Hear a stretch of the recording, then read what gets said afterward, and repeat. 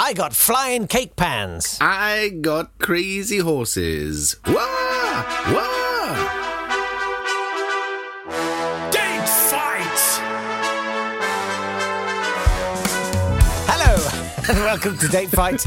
It's the podcast where we take two moments that occurred on this day in history and pitch them against each other. Yes, we do. He's Jake Yapp. I'm Natt Tapley, and together we have trolled through the zoo of history to find the two fightingest and most interesting animals to make them battle in a possibly illegal, garage-based way for your love And do you know what we... and entertainment. And do you know what we realised the most fightingest animal was? Humans. What was man. it? Actually man. Like, specifically... man as in men. Yeah.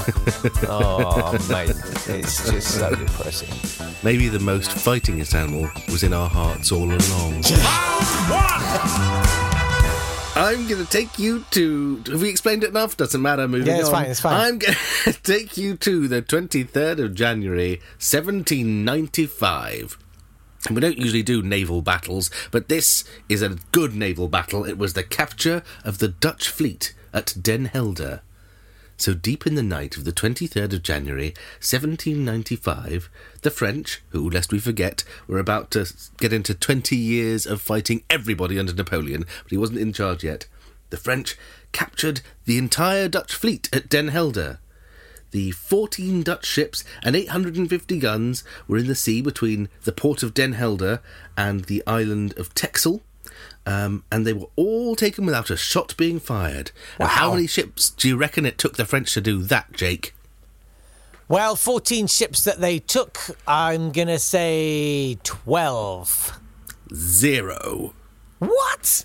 0 ships. They used no ships, but only horses. That's incredible. How do you... Wow, so... It is. It's one of the few examples we have. I think I've got it. Yes. They got a massive lorry full of horses and tipped them into the harbour, thereby stranding the fleet. Well, think of what time of year it is. A horrific horse dam. Oh, the Dutch would have liked that, I'm sure. Dutch make a dam out of anything, don't they? They can't say anything without wanting to damn it. No, you have to think what time of year it was to work out how they did it. It was frozen. It was frozen indeed, and this is one of the few examples we have of a cavalry versus naval battle. And what they did was they crept up in the dead of night, put tiny little horseshoes on their horses' feet so the Dutch wouldn't hear them clopping over the ice. Horse slippers. And then crept up, which I imagine they're doing like Bullseye from Toy Story. Yeah, and accompanied by pizzicato strings. Yeah. And they got there, and the Dutch went, "Oh no, you have captured us all," in whatever voice the Dutch had. I wasn't going to say. It started okay, then it went Italian halfway through the second sentence. Oh, all right, let's leave it. Let's not go back and do anything about that. Just leave it in. I can't do Dutch. I feel like there's lots of people who I judge. People tend to just... As being inferior to me. That's a terrible thing to say, but they can all do Dutch accents. But they just do sort of quite sensible ones with S's rather than S's, don't they? That's the typical Dutch. Yeah. That's what people go for. It's not really... showing any insight into the Dutch mind. It's just copying what was on the Grolsch advert in the late 90s. It's just like a slightly kinked Sean Connery, isn't it? Yeah, that's exactly it. So the French crept up in there with their horse slippers. The ice didn't break and there were no French casualties. At least that's how the French tell it. The Dutch historians tend to say that they'd already surrendered and 2 hussars came over on horses and collected their official surrender, but the French love to claim that they crept up in their lovely horse slippers overnight and captured the entire Dutch fleet on the 23rd of January 1795. That's deeply impressive, if only for the pizzicato and the slippers. I'm going to take you back to the 23rd of January 1546, and having published not a word for 11 years, François Rabelais publishes the Tiers Livre, the third book, which was his sequel to Gargantua and Pantagruel. Now, the first 2 books, I don't know if are you familiar with them? Of Gargantua and Pantagruel? Yeah. Isn't that the one with the giant that eats its own poo at one point? They're stupendous sounding books. It's a lot of stuff. Yeah. So they're about a giant, Gargantua. Yeah. And talk about nominative determinism. Anyway, he's born. As a baby, he wears a yard-long codpiece. Does he, indeed? Causing 3 nurses to fight over him. And he grows up and basically spends a lot of his sort of young adulthood just drowning thousands upon thousands of people in urine. Lovely. So attention then moves on to an absolute danger when it comes to Renaissance bants called Panurge. Yeah. And there's a battle, and a guy called Epistemon, who's decapitated, recovers when Panurge sews his head back onto his body. Yay. But he can report that the souls in hell, he can tell you what hell is like. Basically, you just don't get very good pay, and the jobs aren't very good. But that's as bad as it gets. It's much like France now. Now I think of it, much like it is here. And every Englishman would agree. Yeah, good work hours, though. And then another battle happens, but that gets missed by the narrator because he's exploring the civilization in Pantagruel's mouth at the time. So with bonkers stuff like that, where do you go from there? The third book, I'll say, is pretty meh. What happens is Panurge is now financially solvent and stops wearing his long codpiece and starts looking for advice about who to marry. That's lowered the stakes somewhat. Yeah. He consults with various counsellors, the Sibyl of Panzust, the mute called Goat Nose, and the old poet, Ramina Grobis, Friar John, a group of doctors and lawyers, and a fool. And they all say, if you marry, your wife will cheat on you, and she'll beat you, and she'll rob you. But he decides to do it anyway. Oh, dear. I like the idea that they're saying, that mute, does he mind being called Goat Nose? Well, he hasn't said anything about it. No. He's fine with it. It then says, in a brief interlude, Pantagruel defends Judge Brindlegoose, who's pronounced sentence by rolling dice for 40 years, on the grounds that he's an old idiot and is therefore favoured by fortune. Then, trying to settle the question of marriage, Pantagruel and Panurge take a sea voyage to consult the Oracle of Bakbuk, divine bottle, and their ship is well provisioned with the phallic herb Pantagruelion. Oh, lovely. Can I just take you through book 4? Because that's when it really comes to a head. I'm on the edge of my seat. Please do. The group sails to East Asia and buys many exotic animals. Panurge quarrels with the sheep merchant Ding Dong and takes his revenge by drowning him and his flock. Oh. They pass by the islands of the... Go on. Why do you take revenge on the flock? You argue with the shepherd, you don't then get right. This'll learn you. After you're done, I'm going to drown all those sheep as well. There's no point in taking revenge on the flock. And you sound... Do you know what you sound like? You sound like a vegan. They pass by the islands of the bailiffs, whose peasants charge to be beaten. Then there's a storm, they slay a sea monster, and a giant dies, and then they arrive at Wild Island, where the half-sausage inhabitants mistake Pantagruel for their enemy and attack. The battle is stopped by a divine winged pig who excretes mustard on the battlefield. Then they go to Ruach, where people eat air, to Pope Figland, where a farmer and his wife outwit the devil. And then they sail through a cloud of frozen words and sounds and come to an island that worships Gaster, the god of food, and the book ends when Pantagruel fires a salute at the island of the Muses, and Panurge befouls himself for fear of the sound and of the celebrated cat Rodilardus. I like it. I'll give you 2 million for the rights. I mean, what free writing? Yeah. 500 years ago. That's brilliant. Who do you see in the lead? Yeah, I think this screams Adam Sandler vehicle to me. Jason Statham. Wow, amazing. Did it go on after that, or was it just the 4 books? There was a 5th book, but it's not really of his style. Do you know what it is? It's epistolary. They think, largely kind of reconstructed by the publisher. And most of it is lists of a name of something. I can't of Rabelais' unpaid bills. The 5th book has some fun stuff. So there's an island called Tool Island. Does it have a winged pig that excretes mustard on a battlefield? Over a battlefield? No, but it's got people who live on an island called Tool Island, and they're so fat that they have to slit their skin to let the fat just trickle out. But he invented hundreds of new words in the text, and some of them have become part of the French language. Oh. Don't ask me which ones. Rabelaisian. Yeah, that'll do. Yeah. Right, let's do the birthdays.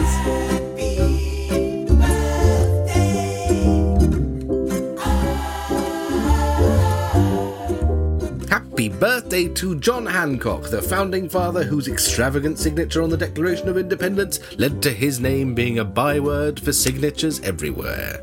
Put your John Hancock right there, they said to John Hancock, and he did. Oh, okay, that explains the court case.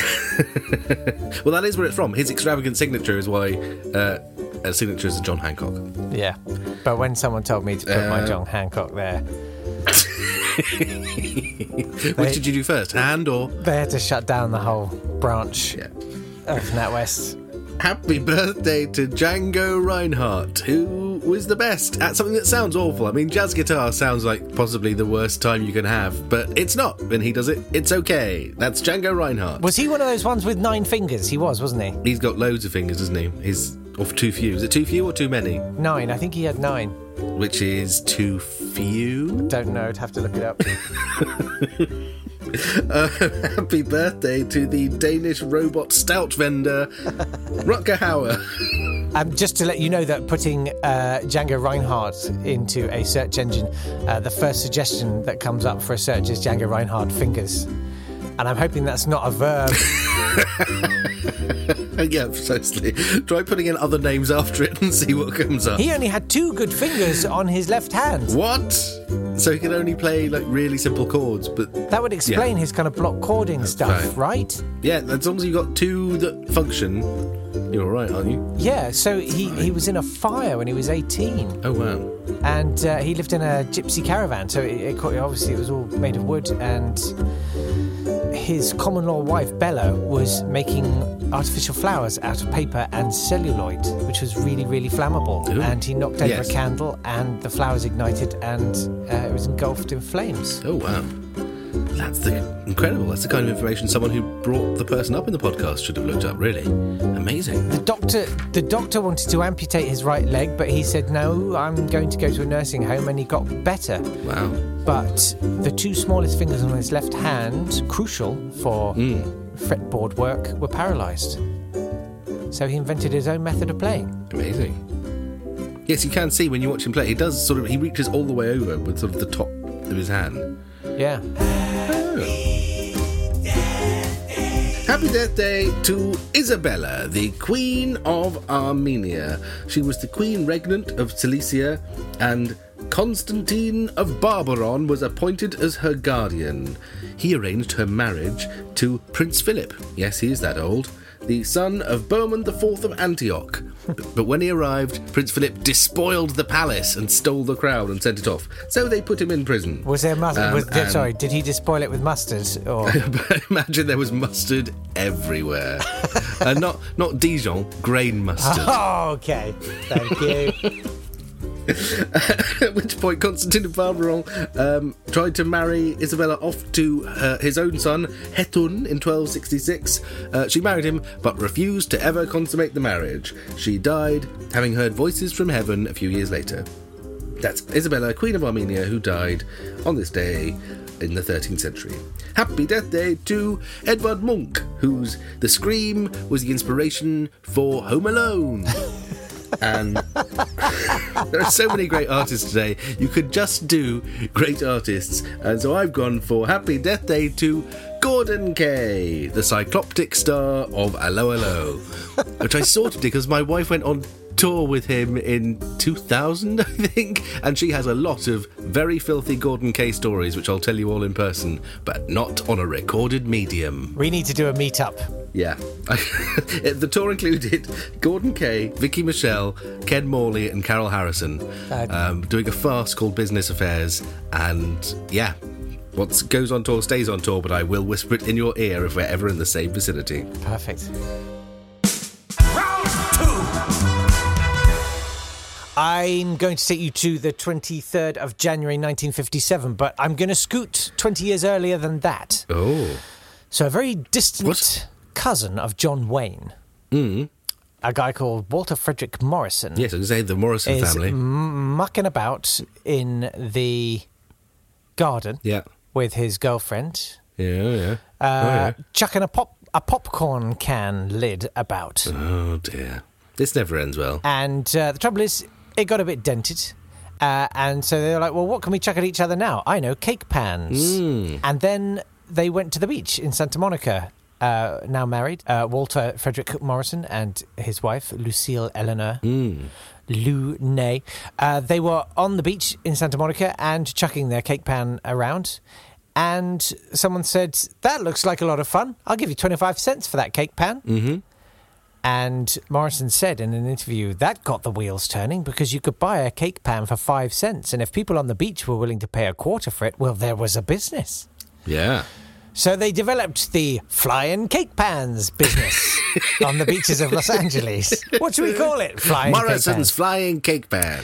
Now, the thing was... the finest in flying cake pans. This was just the beginning because during the Second World War, Morrison learned all about aerodynamics flying a P-47 Thunderbolt in Italy. Not quite enough because he was shot down and was a prisoner of war for 48 days. He had a lot of time to think then. Well, quite. And time passed by. And in 1946, he sketched out a design because if there's one thing this guy knew, it was good names. For the Whirlaway. The Whirlaway. The world's first flying disc. And then a guy came along called Warren Francione and paid him paid to get the design moulded in plastic, and they called it not the Whirlaway, but the Flying Saucer. And no one bought it. No. And they parted company. But then the Pluto platter got developed by Fred and his wife Lucille, and this became the archetype of all modern flying discs. And on January the 23rd, this very day in 1957, they sold the rights for the Pluto platter to the Whammo Toy Company. I'd love to have a toy company in the mid-20th century. The names were incredible. Yeah. 6 months later, they started calling it a Frisbee. Oh, where did that name come from? I mean, it's quite a jump from Pluto platter. Well, I can see where Pluto platter comes from, but Frisbee... Yeah, well, interestingly, it was college students in the Northeast just started calling it a Frisbee as a nickname. And they were like, yeah, I think we'll go with that. And he carried on developing products for Whammo, but nothing was as good. Is it other discs? Yeah, other things. It's the roller. It's the Raging Roller. You can roll it. You can leave it on the floor. The Saturn Circle. No. He didn't. No. And the Neptune Noose. And Fred and Lou divorced in 1969.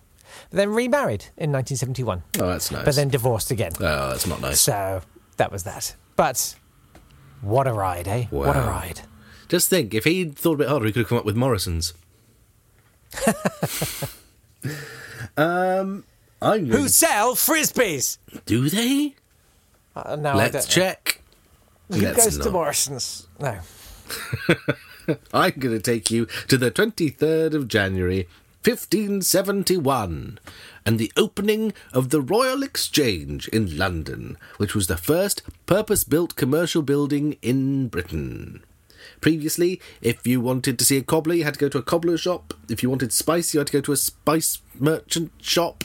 And if you wanted syphilis, you could go to a knocking shop. But there were no purpose-built buildings where groups of merchants would get together, which also included offices and things. Stockbrokers, by the way, were not allowed in when it opened because their manners were too rude. So they had to sell stocks from Jonathan's Coffee House elsewhere in London. The original building burnt down in 1666. The second building burnt down in 1838. But rather than taking this as a sign that maybe, they shouldn't have a Royal Exchange, it was rebuilt. Lloyd's Insurance was based there originally before they went to Southsea House. The coronation of every new monarch is announced on the steps of the Royal Exchange, which is a bit odd. I mean, I think... Yeah. Announce it in the newspapers, but don't go to Britain's essentially the first shopping centre, like the prototype for Blue Water, to announce it. Westfield, Buckingham. Yeah.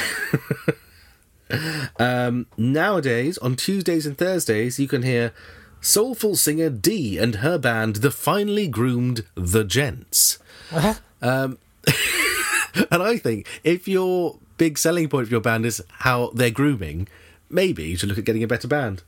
I don't know. I may be being very unfair to The Gents. It goes on to say... Love The Gents. They will be luring guests with their mellow acoustics of old-school R&B, jazz and blues. I am so there. So yeah, let's go and listen to The Gents by sitting in the open courtyard of the Royal Exchange. Eating, this is what they suggest eating, crêpe Suzette. Oh. Doused in Fortnum's Gin, Pineapple and Honey Syrup, Maraschino, Strawberry Ice Cream, and Black Olive. Oh. Topped I was so with you. soda water. Oh. Yeah, until I got to Black Olive and soda water, I imagine most You people decided were. that fizzy brine was the way forward. I don't know. The people at the Royal Exchange is in touch now as we were in 1571 when we were opened by Queen Elizabeth I. Anyway, that's why it was the prototype for all office buildings and all shopping centres, so that's why I'm saying that the Royal Exchange ruined Britain. There you go. But has it ruined Nat's chances of winning today? That's my link. Let's find out. You can vote. If you go online, you can go to twitter.com/date_fight. If you go to Facebook, you can go to facebook.com/datefight. Yes, and you can vote, and we will decide the winner on Sunday. We won't decide it. You'll decide the winner. You will decide it. We'll announce You're it in on charge. Sunday, yes. Also, I put my forfeits up on social media. You can have a look at that at some point. Anyway. Have a look at that. It's made it all worthwhile. Yes. 79 episodes, and it suddenly is all paying off. Yes, that's it from us for today. I need to go fairly abruptly as there's a quite substantial jar of mustard that needs to get put in the fridge. We will see you tomorrow. See you tomorrow. Bye. Bye.